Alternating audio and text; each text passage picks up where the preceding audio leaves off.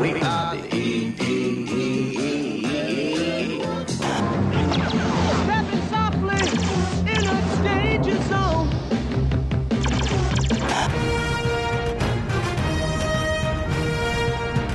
Five, four, get ready, 2, 1. Disney Vault Talk presents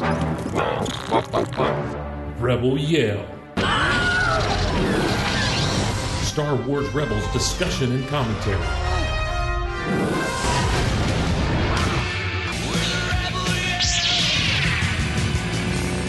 With your hosts Teresa Delgado and Steve Glosson, and a few surprises along the way. Whoa, we're gonna have company! And now, Disney Vault Talks Rebel Yell.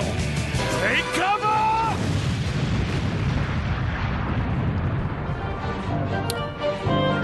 That's right, Rebel Yell is back after being gone for just a little while, as Rebels was gone for a little while.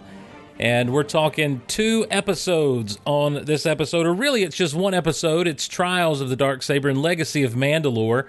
And as our good friend Blessed Cheesemaker puts it in the chat at mixler.com/Golaverse, it's just one big episode with a month-long commercial break. And that's really kind of how it feels when you watch these 2 back-to-back. They really pair up together as they're supposed to and do so very well. My name is Steve Glosson. Glad to have you along with us here on Rebel Yell for these episodes, to talk about these episodes. Looking forward to getting into it.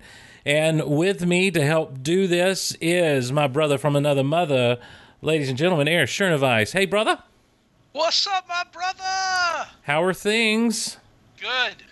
I am excited to finally get to talk about these couple episodes of Rebels. Yeah, it's. I know we've been putting the one off for a little bit, but there's been things, and our thoughts and prayers, of course, are with Teresa and her family, and the loss of her grandfather over the past week, and she's been talking about a little bit on social media and stuff. So that's so they're still dealing with stuff from that, and so I hope you'll keep her and her entire family in your thoughts. Her mother is always very active with us when we're doing stuff in the chat and that sort of thing, Mama Lo. And so I know they appreciate your thoughts and prayers during this time. Also, I just want to say, if you have a chance to go on and read any of the links Teresa's posted about her grandfather, I highly recommend that you do so. What an impressive man this man was. Yeah, very impressive, very accomplished, and very respected in not just Austin, the Austin, Texas area, but all of Texas. Did a lot of good for a lot of people. Yes, he did. He sure did. Good man. And he will be missed by many people, but especially his family. So that's where she's at, in case you're wondering. But we are not alone, Erich and I. We have with us, I said it off air, and I'm going to say it on air, we have with us some sci-fi royalty. Ladies and gentlemen, I kind of feel like that we need to do the Wayne's World. We're not worthy. We're not worthy. We're not worthy. Let me just quickly run down. I'm not going to hit all the credits, that Erich sent me, but I'm going to hit a few that are pertinent to us. The Servant of the Empire series for kids that followed the kid we met in the episodes where Ezra infiltrated. What's that kid's name? Zer Leonis, and those books, which are called Edge of the Galaxy, Rebel in the Ranks, Imperial Justice, Secret Academy. The TFA related books, Force Awakens books he's done, The Weapon of the Jedi, co-wrote Moving Target with Cecil Castellucci, the TFA Incredible Cross Section, Rey's Survival Guide, and I saw so many people gleaning so much information from Rey's Survival Guide, Star Wars Complete Locations, Rebel Dossier, The Secret Mission, Rogue One related books. On sale February 28th, under a week from now, Darth Vader Sith Lord backstories. Also, the space fantasy saga Jupiter Pirates was written for young adults, published by HarperCollins. Hunt for the Hydra, Curse of the Iris, Rise of the Earth. Ladies and gentlemen, with us is Mr. Jason Fry. Jason, welcome to the show, sir. Oh, thank you so much. There's no way I'll ever live up to that introduction, but it's very nice to be with you both, so thank you so much. Well, it's very nice to have you, and we appreciate you taking the time to do this and talk the wars with us. Absolutely, and 2 such exciting episodes as well that really, as you noted, are essentially one big one, which is a lot of fun. And something new to explore. Well, now, Erich, when Erich told me he wanted to bring you on, it really came down to this idea of because these are very Mandalorian heavy episodes, and he said that you'd be great to have on to talk some Mandalorian stuff. Is that true, or was Erich overselling it? Well, I do have some Mandalorian experience. It's true. Going back to whether it's adapting the Darth Maul Mandalore series back in the day, which was an enormous amount of fun to do, or even before that, when the Essential Atlas that I wrote with Dan Wallace came out. That book had such a long gestation period that we were able to include some of the changes to Mandalore and Mandalorian society that had come about from the Clone Wars, which was at the time was a little tricky. Took a lot of coordination with Lucasfilm, trying to hit a moving target. Not to plug half of another book of mine, but it wound up being a terrific experience and a fun thing to get to do and be kind of on the front lines, as it were, of presenting the Mandalorian history that Clone Wars would then explore. So it's great fun.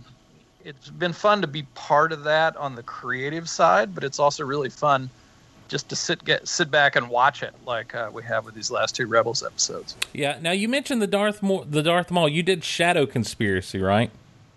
Yeah, that's right. Adapting those 4 episodes, and really, what was fun about that, besides the obvious, was it was a chance to go a little farther here and there than the episodes themselves. And of course, it's Mandalorian society, and that was a terrific thing to get to dig into. Right. Yeah. Well, let's do this, Erich. Let's start out, and let's try to backtrack the Darksaber, because the first of these 2 episodes, and we're, as we said, we're going to take them all as one big one, but we'll just go ahead and the first part of this big episode, the first part of these 2 episodes, was all about Sabine learning to use and wield the Darksaber. So we got to really track this thing. Well, but the interesting thing, I mean, we saw earlier in the season in the Darth Maul episode on Dathomir that they found the Darksaber. Yeah. Brought it back. But did Maul had that? Did he receive that on Mandalore back during that time with Vizsla and everything? Now, unfortunately, I didn't get a chance to watch the Mandalore Clone Wars episode. I haven't either. I haven't watched them in a while. I think I'm going to try to do it this weekend because, unfortunately, Clone Wars is leaving Netflix streaming in a couple weeks. Yep. So it's like cram the good episodes in that you can right now. Yeah, which means you have to start getting up and walking to your Blu-ray player to replace the disc from. Yeah. Maul used. Jason, please correct me if I'm wrong here. Didn't Maul wield the Darksaber during the big Mandalorian Civil War episodes in Clone Wars? Yeah, that's right. He kills Pre Vizsla. Okay. And takes it, and therefore becomes the leader of the clans. Which you haven't seen those, Erich? I have. For a treat. I have seen them. It's just been since they first aired. And here's another place where having Jason on tonight is brilliant, because Jason literally wrote the episode guides for the Clone Wars. Oh, nice. Okay. Yeah, those episodes are all so much fun, but the fight I think it's the Lawless, that saber fight, I think it's one of the high points of the Clone Wars. It's just so terrific. Is that the one with Maul? Is that the one with Maul and Oppress and Sidious? That's the next one. The Lawless, if I'm thinking of the right episode, is Vizsla and Maul. Oh, okay. And it's pretty great. I'll tell you a funny quick story about it too. It was a big lesson for me about Clone Wars and adapting that, because the script for that adaptation, I was working off the scripts, not the finished episodes. And for the script was essentially, they fight. And that was really kind of it. And watching it, I had no idea what to expect. And It was a lesson in just how improvisational that show was, and how, those scenes were really a collaboration between, the writers and the art director and the director and everybody else, just kind of putting ideas in the mix. And that would happen a lot. You'd have, an episode, but then you'd only kind of guess at it as sort of the outline of what would come visually and in terms of action in the episode. So that was kind of fun. So it was really fun to adapt from the script, but then it was just as much fun to sit back and actually see how it took shape on the screen as a fan. That's funny because I remember hearing George Lucas, maybe it was Lucas in an interview, I feel like it was him, talking about some of the lightsaber battles and how he's like, when you're writing, all you have to do is write, they fight. And and then, you have stunt people to kind of work all that out. I've never thought about that in animation situations, that in a script it would just be they fight. But I guess that's how it'd have to go, though. I guess it'd be up to the animators and Filoni themselves to sit down and work out all the details and intricacies there. Sure. And one thing I like to talk about for adaptations is there are advantages and disadvantages to them. I mean, the advantages are you can actually go in people's heads in a way that you can't do on the screen, and you can use people's histories and other things like that to help you tell a story. I mean, the disadvantage is just, you don't have music, you don't have visuals, and you can recreate that in some ways, but, it's not going to compete with a giant TV or a movie screen. Right. So I found that there were really... I think I found every conceivable way to, discuss parrying and slashing of lightsabers and everything else, and then just sort of hoped it looked kind of like whatever would be on the screen. But they really broke the mold with that fight featuring the Darksaber. It was I've got to go back. Great sign of what was to come. I've got to go back. I'm like Erich. I need to go back and rewatch those because I haven't watched them in a long time. So the Darksaber, well, and also, based on these two episodes, I get a sense that some of that from those Clone Wars episodes is going to come back to us again. It does feel that way, yeah. Well, also just the Darksaber is just so cool. Like I almost when I was writing about it, just the way it kind of sucks in light and makes that weird sort of howl. Mm-hmm. Like I saw it as sort of Star Wars Stormbringer from the old Michael Moorcock books, and would kind of have the characters think about that and kind of stare into the blade a little bit. So in these episodes, it was so much fun for me to see Sabine kind of looking at it sort of the same way. Right. Well, and so Maul then had that on his person from that point until, I mean, like... Sabine finds it in Maul's hovel on Dathomir, his little... Yes, yeah, amongst all of his other little artifacts and trinkets and mementos and stuff. Mm-hmm. And so she finds it and brings it back. And then we cut into this episode and we find out that basically she's ignored it since she's brought it back. And, it starts with Kanan asking Fen Rao, showing it to him and then getting the history from Fen Rao, which was that was one of the coolest things I was going to say they've done on the show. Probably one of my favorite moments of the episode, that first part, that was that animated sequence in shadow on the wall there. Did it remind you guys, the style and everything, and this may be just me digging way too much and looking way too much into it, but did it remind you guys at all of that Genndy Tartakovsky style of animation from like the Clone Wars micro series and Samurai Jack and stuff? Yeah, I thought the exact same thing. I remember from Anakin's dream sequence. Absolutely had the same thought. Yep. It was a cool thing, and it was almost suddenly like they were sitting there by firelight. Like you forgot during that sequence that they were on a ship on the Ghost, because of how it just kind of, there was almost a flicker to what was going on as you watch it. Mm-hmm. It's like it's almost by firelight, but it's a really cool sequence chronicling the whole history of the Darksaber and how it came about, and you find out it was a Mandalorian Jedi, which I know that just made 1,000 fanboys and fangirls. Yeah, all us nerds were like, yeah! That's the most amazing thing to ever imagine.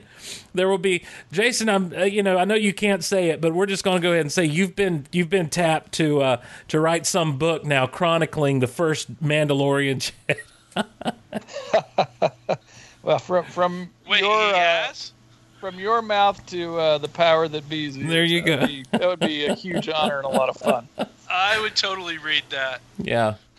Well, the Mandalorians, I mean, we've had Sabine, Erich, with us for the entire series, we've not really talked a lot about the Mandalorian culture, except those moments where we've touched into it and how it's such a big deal in fandom. And this is where I think I kind of part ways with fandom a little bit, is I've never, as long as it propels the story of the characters I'm interested in forward, I'm cool with getting into the Mandalorian stuff, but I don't seek out Mandalorian for Mandalorian's sake the way that a lot of fans do, based on, the original that we all know and love, Boba Fett, who now we understand is not a true Mandalorian, I guess. But right.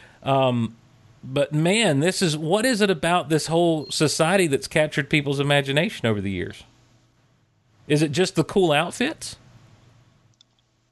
I think that's part of it. I think that it's, Jason, help me out here. I think there's like a nobility to them. I'll be honest. I'm one who, the Fett is my guy, but I've always separated him from being, like, it's just been about him to me. Mm-hmm. And not part, and even in the latter EU books where he became the leader of Mandalore and stuff like that just kind of, that wasn't the character that I fell in love with. Yeah. And so I'm not one who's dove heavily into the Mandalorian culture. I didn't read the Karen Traviss books, which were very popular and a lot of people love them. For me, it's always just been the Fett, and then kind of, the Mandalorian culture was separate from that to me. Yeah, I think you're absolutely right. It starts with the cool outfit. I mean, it always starts with the cool outfit. And that's one of the best ones in the saga, I think. I mean, just immediately iconic from the first time we saw it in the holiday special even. But it goes from there. I think people really respond to this kind of samurai tradition. Mm-hmm. This idea of codes and customs and that are hard to understand, and kind of family and winning a place into it. What I think is one thing that's very interesting about it is that, Karen Traviss did a wonderful job in her books exploring that, and a lot of fans responded to that. But you also see it in the show that that she kind of took it in one direction, and and Star Wars since then has incorporated some of that and paid homage to some of that, while also taking it in different directions. But it's all still there, and I think that's what people respond to. Plus it's just, let's be honest, it's just really fun to nerd out about everything from the gear and knowing the names of the various weapons and the various armor parts, which was also a fun thing to hear called out in the first episodes, to even taking some of the basics of the invented language, which we heard in the second episode. So, yeah. No matter who you are, you can be a fan who just responds to, the dented helmet and the clinking of spurs, or you can be a fan who, tries to learn a little Mandoa, I think it's called. Mm-hmm. But, wherever you are kind of on that fan spectrum, there's something about Mandalorians that's going to appeal to you. Well, I'm sorry, I'm going to invoke the other franchise here. Oh, great. Yeah, here we go. But Mandos to Star Wars is kind of like Klingons to Trek. Yeah, I was about to say that, and right down to the fact that people learn the Mandalorian language, and I don't know how I feel about that. It's fun. It's cool. If that's your thing, I'm all for it. I love seeing the Mandalorian mercs at the cons and stuff, and they've all got the amazing armor, and they all troop together, and they got like the parents have their little kids in armor and everything. I think it's like so cool, and I'm always, I always stop to take pictures and talk to them and stuff. I love it. That's their thing. But to me, like I said earlier, it's just about the Fett, and I don't see the Fett as being part of that culture. Yeah, it's interesting. I'm a proud honorary Mandalorian merc, for which I'm very grateful. But yeah, it's exactly that. Just in what Erich said. I'm terrible at languages. I've struggled enough with just the one, so I'm not really going to break out a Mandoa dictionary. That's not really my thing. But for people who love doing it, that's fabulous. That's great. And then folks like Erich who, for whom it's the Fed and that's enough. Well, the show speaks to them too. And but always great fun, and always part of Star Wars. Whether people kind of dip a toe in it or dive way down into the depths. Well, as we dive into the depths of the Mandalorian culture, that's kind of where we're slung back around to here, as Sabine now has to, because she's come into possession of the Darksaber, and I guess because of her family and her name, Finn Rao thinks that if she'll go ahead and wield that thing and be the possessor of it and use it, that she can unite the clan. She's the William Wallace of the Star Wars universe. She's the William Wallace of the Mandalore. She can unite us. Unite the clans. She can unite the clans. And so that you just invoked Braveheart. No problem. I love that movie. So you have a situation here where now Sabine has to face her past and her culture, and in doing so, we find out a lot about Sabine. It's something we've been wanting, or I know. Let me not do the we. Let me just say I've been wanting for a little while. I think Rebels fans have all been wanting to see this, but I think we're kind of glossing over an interesting little thing here. Is that it's Hera that pushes her into this. Because Hera basically tells her, if you can unite the Mandos, we can go to Lothal with an army of Mandos behind us. Sabine doesn't want anything to do with the Darksaber. She doesn't want anything to do with it. She doesn't want to go back to her clan. She just wants to, keep doing her thing. She's trying to put this off as much as she can. But Hera puts this big guilt trip, might be the wrong word, but puts the pressure on her, and then Kanan kind of steps in and backs her up. Hera up. And so Sabine almost doesn't have a choice here. Mm-hmm. Well, whether she has a choice or not, she goes ahead and starts training, or Kanan decides to train her to be able to use the Darksaber. And there's a couple of things that happen in the midst of that. One of the interesting things is that Kanan encourages her to be aggressive, and this surprises Ezra because he's like, I didn't think he's supposed to tap into those feelings, and he's like, well, she's not a Jedi, she's not using the Force. Is this a wise move on his part, Jason? I mean, is this something that is that a Jedi thing, even for a non-Jedi? Even when you're talking to a non-Jedi, say, yeah, go ahead and use your aggressive feelings. Well, that was one thing I loved about that episode so much, is that it's messy in some interesting and I thought pretty realistic ways. There's that flash of real anger when Sabine turns the Mandalorian weapons on Kanan, and Kanan basically reminds her the Jedi won that war.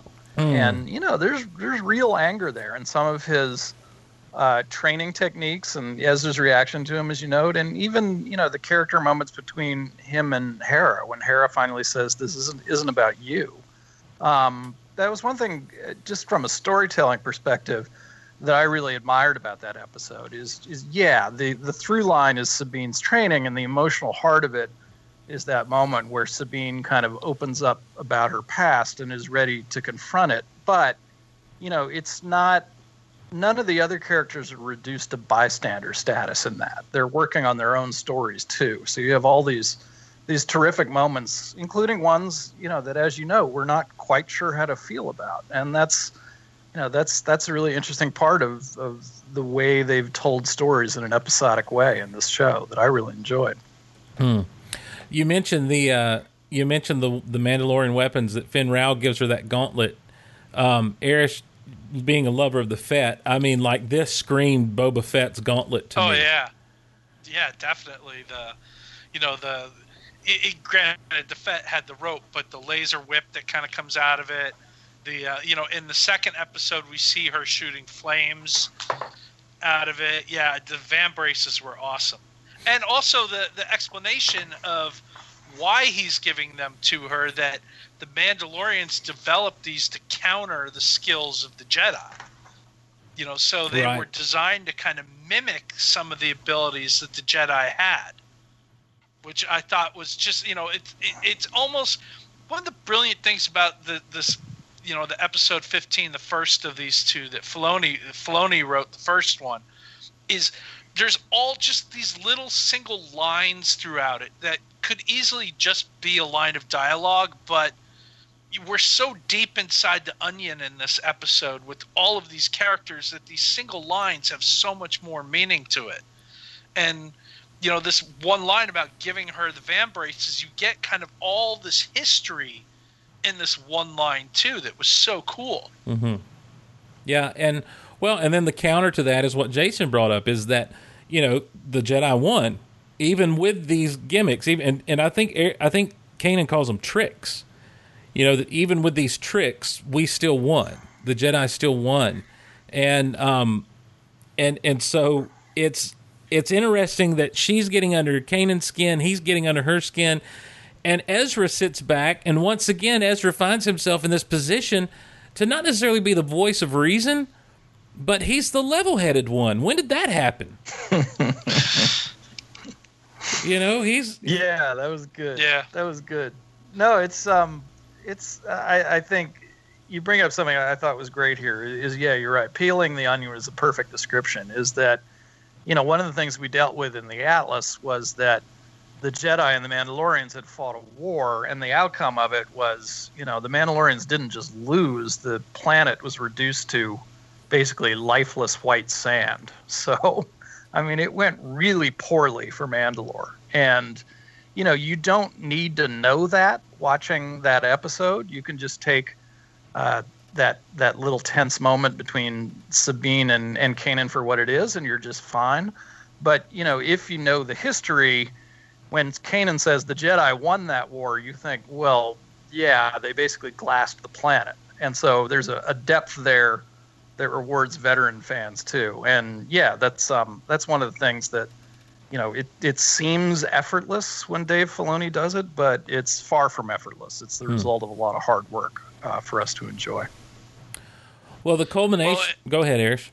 I was going to say, Steve, you brought up the Ezra being the voice of reason. I actually think it's Hera who is the voice of reason. That's true. In this episode, there is, a number of times where she just flat out questions how Kanan's training her. And there's a great line about when he mentions the training sabers, and her response is, "You mean those sticks that you and Zeb made?" But then she has a point, like, you didn't make Ezra train with sticks. Like, he got to use the lightsaber. Why aren't you letting Sabine use it? And she's a number of times throughout the episode, you see her having the conversation with Kanan where she's questioning why he's training Sabine differently than he did Ezra. And, and I just thought that, again, this is us deep inside because of all, we're now, third season Rebels here. We've got all this history with these characters where it's starting to pay off in episodes like this, where of course Ezra would question him on that, and of course she would want to know why he's doing it differently and stuff. And that's why this episode 15, this first of this two-parter, is one of my favorite episodes of the show so far. Is that all of this character building that we've seen throughout the series, I felt really paid off big time in this episode. Yeah, I agree with that. But I do, I know what Kanan said, and I guess we have to take what he said at face value. But why did he go easy on her to start? Why did he use those sticks that he and Zeb made to start out with? Why was it that he was scared for her safety, or did he sense that she wasn't really ready to go through with it? What was the deal? What's the deal with the sticks? It's a great question, and I love the fact that it's something we're free to argue about. Mm-hmm. I mean, I don't think there is a definitive answer there. I think those things are true. Kanan says, Kanan admits to Hera he's been kind of struggling with how to teach, but, I think there's also probably an element of she's not a Jedi, that she as a combatant is somehow, less than we are, and therefore is going to be trained differently. I mean, you can see all those things in there, and none of them is necessarily the one answer, which is terrific, and for me is a sign of, frankly, of mature storytelling, that we can have a good-natured argument about it and possibly all be right, which is fun. Well, and I think part of it might be, Ezra was eager and willing, whereas Sabine she's more reserved and, she's going along with this, but she's not eager or willing. And maybe that plays into his mindset also. Yep. And also it's possible it's him wanting to protect her as well. He tells her that if you're gonna hold the Darksaber, you have to be ready to wield it. You got to be able to. People are going to try and take it from you. And I think part of him doesn't want her to be in that position where she's going to be challenged all the time for this, because she doesn't have Force abilities. And he's going to teach her how to use a lightsaber without her having the extra abilities granted by the Force to wield it. And maybe that's part of his hesitancy also. But if it's I think that's in there too. And there's that interesting thing when he finally takes Hera's advice and gives her the sword. He immediately starts having the kind of conversation with her that you'd expect him to have with a Jedi about feelings and thoughts going into the crystal. And sure, part of that is that they're no longer using sticks, but I think part of it is also that he's taken Hera's advice and is treating Sabine with a little more. Well, respect is a good approximation for what it is, because it's complicated. But, just another nice moment there. And the cool thing about that scene is that it's not just respect for her, it's respect for the weapon, too. Yep. He's talking to her about how does the weapon feel in your hand? Can you feel the energy? Like, asking her what she's feeling holding this. And just that whole sequence is so cool. I'm literally watching it right now as I'm talking. And just cheater. her. I do this every time we do Rebel Yell. I always have the episode playing in the background. It just her kind of coming to acceptance with the weapon also, I thought was just a really neat sequence. Well, and it all culminates in that huge reveal of her backstory, which is, to me, is really interesting, because throughout, with all these characters, with the exception of maybe Ezra, we've just been there have been hints dropped here and there, little nuggets dropped here and there that we build off of. With Sabine, those little things have been dropped here and there, and we've kind of built, different things about her backstory off of them, but all of a sudden it just comes flowing out in one of the most emotional moments of Rebels that I think we've had to this point. And in a situation where, as I'm watching it, I didn't realize how connected to the character of Sabine I had become, because I was just like, oh my gosh, my heart kind of breaks for this girl, knowing that it wasn't that she abandoned her family, it's that she left because they thought she had basically wiped them all out, because she went and developed weapons for the Empire, and they encouraged her to use her skills in one way, and the Empire did what they do. They just used her the way we've seen them use other people, i.e. a Galen Erso.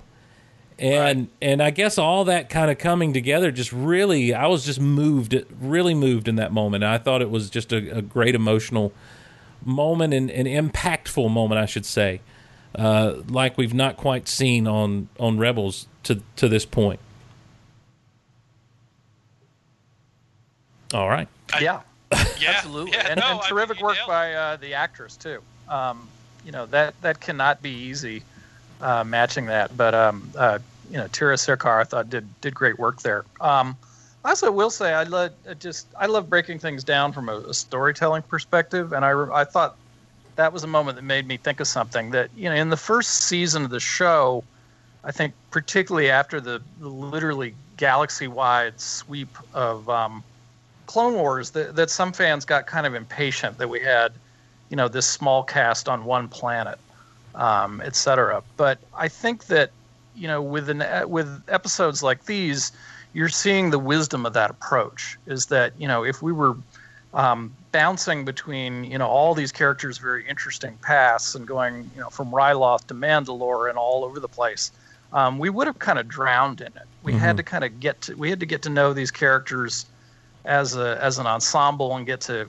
really like them and get to be curious about them. We had to see them though on that small stage and really get to know them that way. And then, once that work was done by the end of season 1, you're really kind of exploding the storytelling into Ahsoka and the Force and the Sith and everything else, and now the Mandalorians. And it was an approach that I think took a lot of patience, but one that I think is paying off here, because now, all these Mandalorian mysteries are here for us to have fun with, but, here I would argue at the right time. Mm-hmm. Well, after all that comes out, it's a great way to kind of end, because they all end up kneeling before Sabine, and Kanan says this family will stand by you no matter what you choose. And we see that pour over into the next episode when Sabine meets her biological family, or reconnects rather with her biological family. They're on, I forget what that planet's called. It's not Mandalore that they go to. What's It is. It's Kronos. Kronos. Okay. Kronos. Yeah, Kronos, sorry, yeah. Kronos.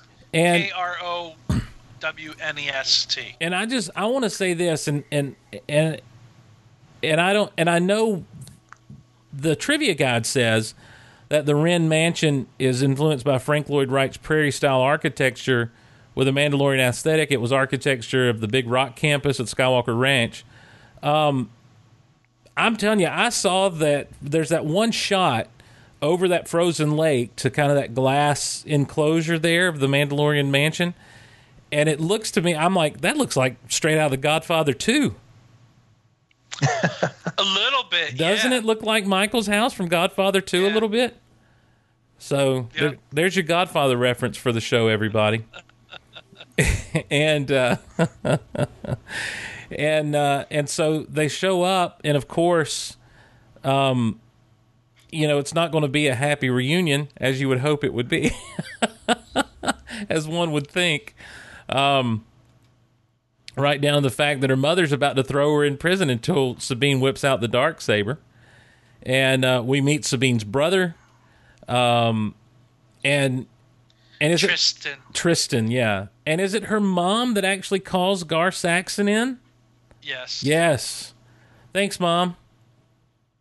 Mom named after the female villain from Superman 2, Ursa. I kept wanting to say, where's Zod and Ursa? So whereas the first part of these two episodes, the Trial of the Darksaber, really played into the emotional and the psychological aspect of things, this episode gives us all the action that we may have felt like we missed in that first part. Because not only from just the fun little aspect of Sabine and Tristan doing their little sparring thing, but when Gar shows up, it was kind of, what it felt like? And I'm glad you brought up the Clone Wars episodes earlier, Jason, because it really felt like, with everybody flying around and shooting, it felt like a mini version of what we saw in the Clone Wars when all heck broke loose on Mandalore. Yeah. So Mandalorians tend to have fights in throne rooms where kind of everything goes. It was neat to be back there. Yeah, and they kind of took to the air with it. I really dug this part of these two episodes because, number one, I like for things to be resolved, but number two, I like the action of it all. I'm just a sucker for the action of it all. When we get to this part, Jason, what were your thoughts of this part of this whole episode? The second part of the two-parter. I mean, I liked it, of course. I mean, it's such fun to finally see Sabine in the situation she's left behind and see what shaped her, both in terms of what she's like, but also, what she's decided not to be like. Right. I thought both those things were equally important. And just, the thing that kept getting me, though, was the little details. And I'll pick two. One is there's that great scene out on the balcony with her mother, where it's really an exploration of how different they've become, and they're kind of arguing about it. But at the same time, they have too much in common. That's part of the struggle. And then there's that great, really quiet moment where Sabine, kind of exasperated, puts her arms down on the railing to think, and then her mother unconsciously does the exact same thing in the same posture. And it's just, it was just a perfect little smart moment, showing how similar they both are. And then also just pure filmmaking fun. I love that moment in the end when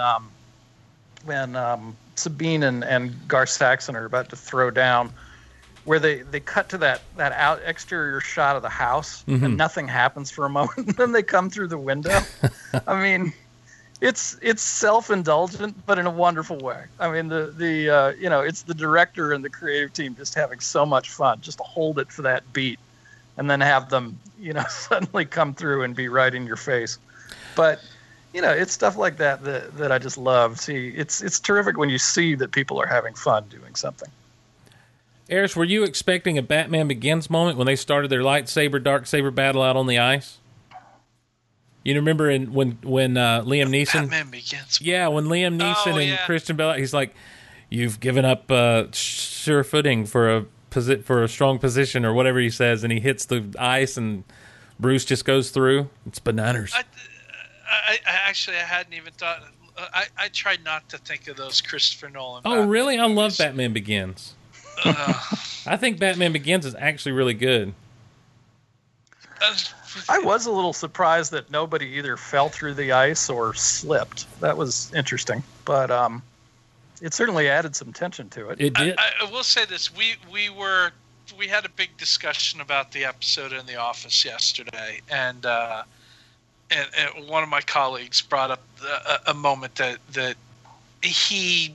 didn't sit well with him, and that's the end after Sabine gets Gar to yield, she just turns her back and walks away from him. And which is, and he brought it up, it's like one of the dumbest things that she possibly could have done. Yeah. And I had to agree with him that I feel like that's a moment that they missed. That, that's a moment that was kind of, especially at that point, a little out of character maybe. Yes, I get what she's trying to do. She's, this is who she's become, but she has left this guy with absolutely no choice but to kill her. And you're just going to turn your back on him? Like, and I suggested that what they could have done was the Lethal Weapon ending. Where she goes to try and handcuff him, and he slips out, grabs her gun, and then her mom has to shoot him. Like at least she's trying to do something to try and restrain him, but to just simply turn your back and walk away from him, that was a moment missed. What do you think? She underestimated his amount of honor, or overestimated the amount of honor he has, Jason, in doing that? Like, since he was defeated, she wouldn't expect him to attack her? Well, I agree with Erich and the office conversation. I thought that was foolish. Particularly, she has to see that he has a sidearm. Yeah. Yeah, well, but I wanted that to be his Saxon's Count Dooku end moment, which would have been pretty vicious. So what do I know? There was that nice bit of imagery there. Like you certainly thought of the Anakin Count Dooku moment. Yep. Yeah, for sure. Yeah. And I even said I was like, do it. Not quite in the Palpatine voice. And my kid was annoyed with me, but yeah, I was like, that's a bad guy. Just move ahead from him, and he'll be no more trouble. Well, if I've learned anything from the world of professional wrestling, it's that you never take your eye off your opponent. Yeah, there you go. When you're walking to the ring and you want to pose and everything in the corner and all, make sure you keep your eye on your opponent while you're doing it. Especially one that you have just taken everything from. Yep. Yeah. Here was a guy who was the Emperor's hand, the leader of Mandalore, and you have literally just brought him to his knees. Well, he has got nothing now. He has no choice but to try and kill you. Was that when she referred to him as the Emperor's hand? Is that the first time he's been referred to as the Emperor's hand? No, that goes back to the Imperial Super Commandos episode. Okay, I don't know. And this was the same guy, the same writer, Christopher Yost, who wrote that Imperial Super Commandos episode. Then the second part. Then that term completely got by me. Then, because when I heard her say it in this episode, I'm like, well played, Rebels crew, to bring that, because that was, ladies and gentlemen, for those of you who wonder why that sticks out to me, way back in the 90s when Timothy Zahn brought us into the modern expanded universe, now Legends. Mara Jade was the Emperor's hand, and so Finn Rao is Gar Saxon is Mara Jade. Well, but didn't he have multiple Emperor's hands? Well, he had at least two. Right and a left. Jason, do you know? Was it just solely Mara, or I thought I remembered that he had more than one. And sorry, EU fans out there, you're wanting to kill me on this right now. I do remember a revelation that did not sit well with Mara, that there might be more even more hands than a normal bilaterally symmetrical biped might have. But that's the way it reads. It's old Palp's covering his bases. A normally symmetrical. You've had one word between symmetrical and biped. Bilateral, I believe. Bilaterally symmetrical, yeah. A bilaterally symmetrical biped. Yeah, I don't remember. But when I'll be honest with you guys, when they fooled me, they got me. Because when I heard the shot fire and I saw her face, I'm like, I know that in movies it never works out that way, that the person whose face you're on is the one that's being shot and killed. But for a minute, I'm like, they're wiping out the Ghost Crew for us. They're clearing oh my God, Sabine's dead. And and then it cut to her mom, of course, with the smoking gun. So I'm the loser in that sense. I got fooled. They got me on that one. It's funny you say that though, because I think that that in a way is a compliment to recent storytelling. I mean, if we hadn't all just been through Rogue One and even before then Force Awakens, we might not have been so quick to think that. But now, we see it as a possibility. I mean, sure enough, by the end of Rogue One, well, probably not a spoiler anymore, but everybody's basically gone. And wait, we what? know. I haven't seen it yet. Sorry.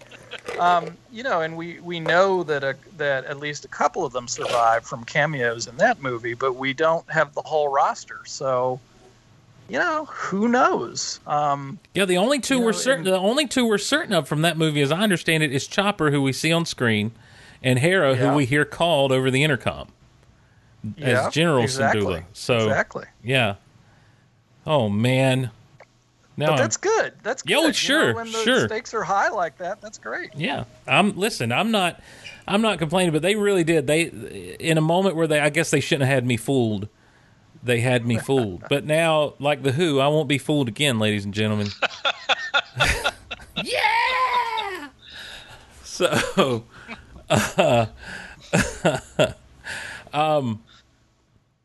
Anything else? What else? I don't really have anything else on these episodes. Erich, you got anything to go to before we wrap her up? Well, I just think it the end of the second episode where Sabine decides to stay behind. It's when are we going to see her again? Mm-hmm. Yeah. Will we see her again in Rebels? Sabine is Snoke. Is that our theory for this week? Yeah, we'll go ahead and throw that out there. Sabine is Snoke. Yeah. All right, Jason. Every week every episode we basically have to come up with a new someone is Snoke theory. Oh gosh. No, I think it's Tristan is Snoke. Tristan is Snoke. I don't know. I'll go ahead and I want to put this theory out there publicly. I witnessed it via text message, but my friend Derek, who co-hosts a few podcasts with me, sent me a text and asked if my Lanta, Benicio del Toro's name his character's been revealed for The Last Jedi, and I told him no, not at this point. I said he says he's a bad guy, and Derek says that he thinks he's Ezra. So that theory's out there, and I told him I hadn't seen anyone else say that, and so I told him I'd be a witness to Benicio del Toro as playing Ezra. But I just put that out there for everyone so we have it in a dated form, as it were. So, but no, yeah, Sabine is Ezra. We won't see her again. I mean, Sabine is Snoke. We won't. And bless Ezra's heart. Who's he going to crush on now? I don't know. Poor little Ezra. Bendu. Oh, we forgot the best cup of coffee cameo so far. My boy Bendu shows up and just kind of looks over his shoulder. Just kind of looks and be like, "Why are you sitting on me?" Like that little Battlestar Galactica robot-looking thing that pokes his head out at BB-8 in The Force Awakens. Yeah. Oh yeah, the vacuum cleaner. Yeah, the vacuum cleaner thing. Yeah, the red glowy vacuum cleaner eyes. So. And I was so happy. I was just like, please, I need Bendu in this episode. So he's kind of like a giant Waldo. Yeah. A giant Waldo. Good fun. Where's Bendu? Bendu is my favorite character on the show this season. I love that character. Such is the way of things. I think he's been peppered in at the right amount. I think that if we were getting him every episode this season, it'd be a little much. But yeah, agree. He's definitely coming. I tell you who I miss. I'm missing a little bit of Rex. And I'm ready. You know what I'm ready for? I'm ready for the crew just to go have an adventure together. Yeah. Of course, now without Sabine, but I am kind of ready to see them together again. I love those moments when they're in the Ghost and doing their thing and all kind of working together. They have such a good dynamic in between that whole crew that it's really interesting. Do you think Ezra will try to take Sabine's quarters now? I think he's happy with the zone. I thought he was, but he's bunking with Zeb, isn't he?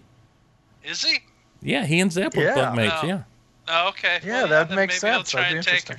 Yeah. I don't know. I get a headache in Sabine's quarters. There's too much art all over the place. Well, he can paint over all that mess. It's like a Technicolor Dreamcoat in there. Mm-hmm. It's like the Technicolor Dreamcoat threw up.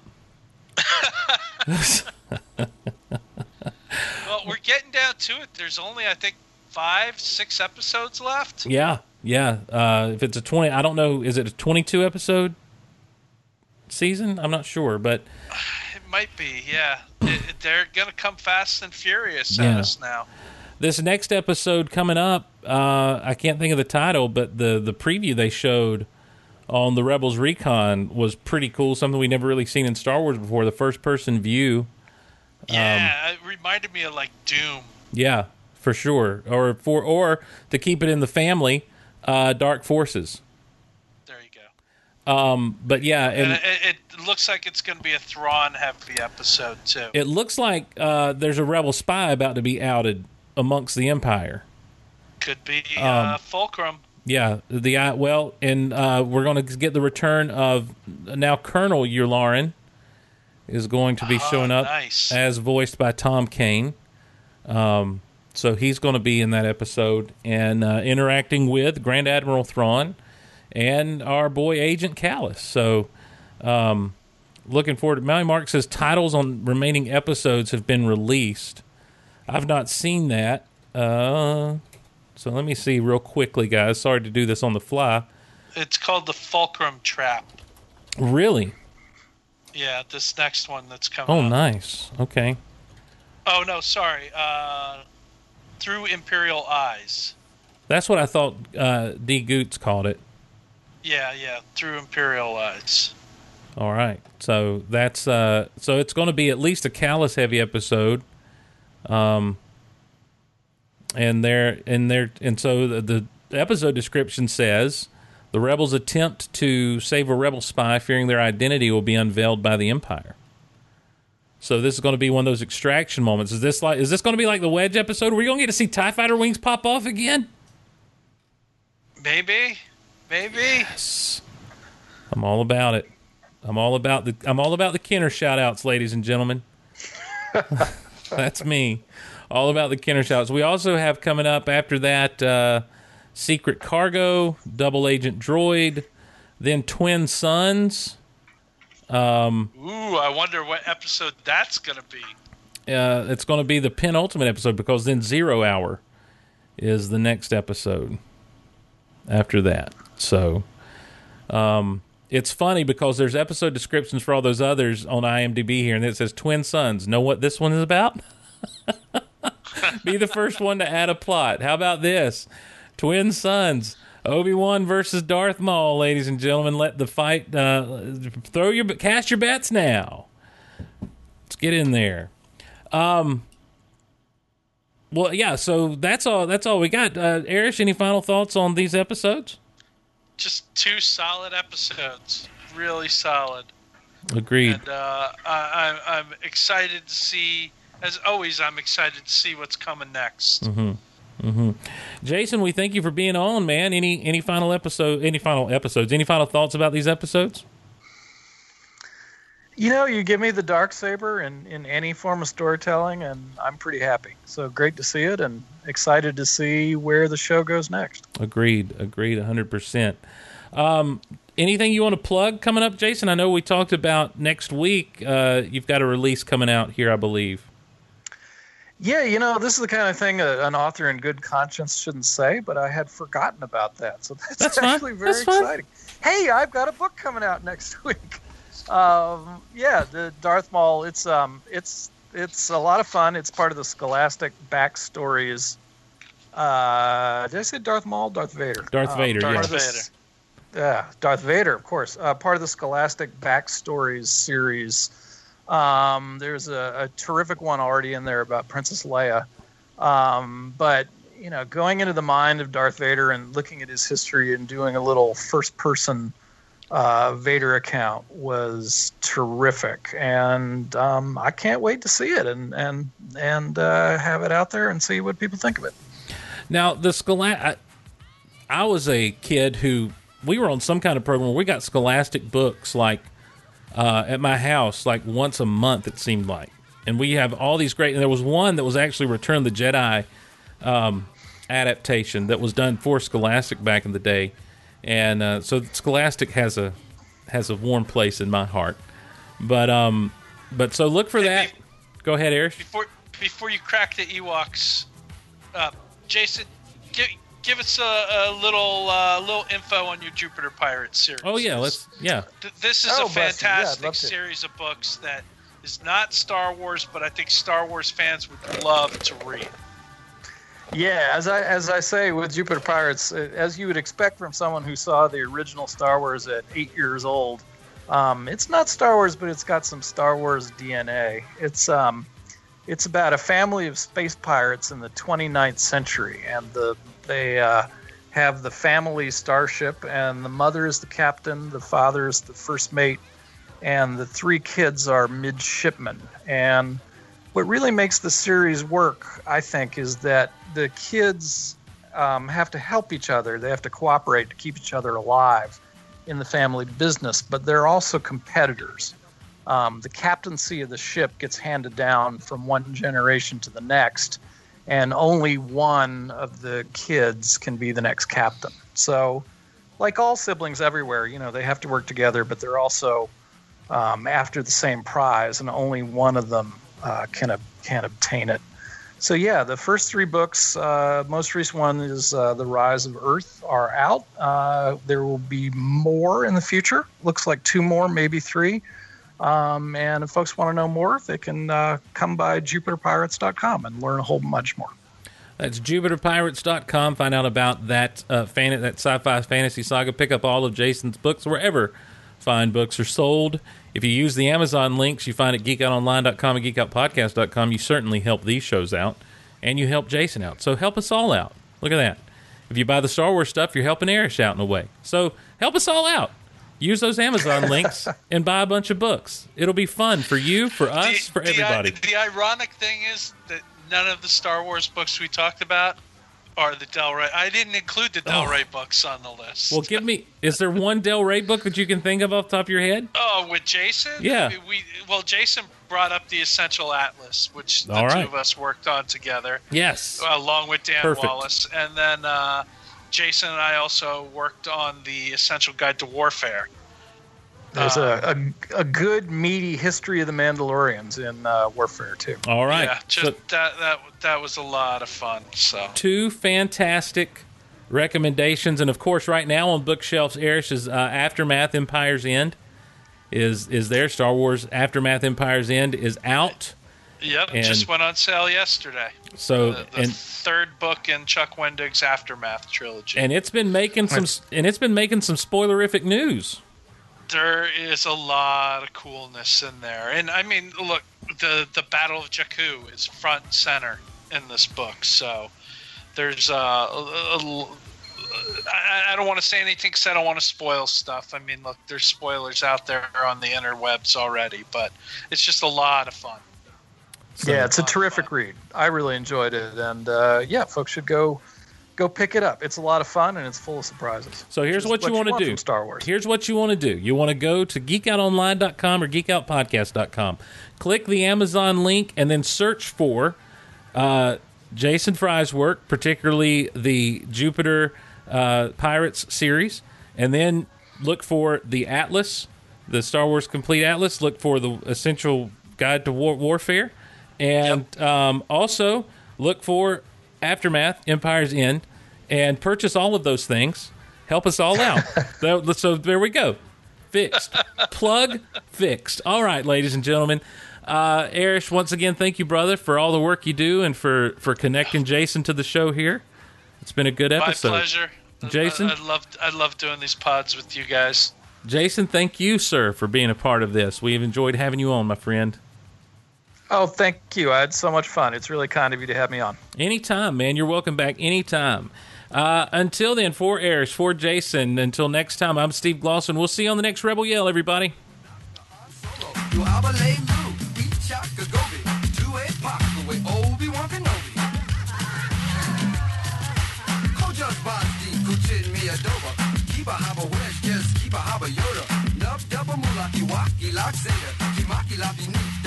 Darth Vader.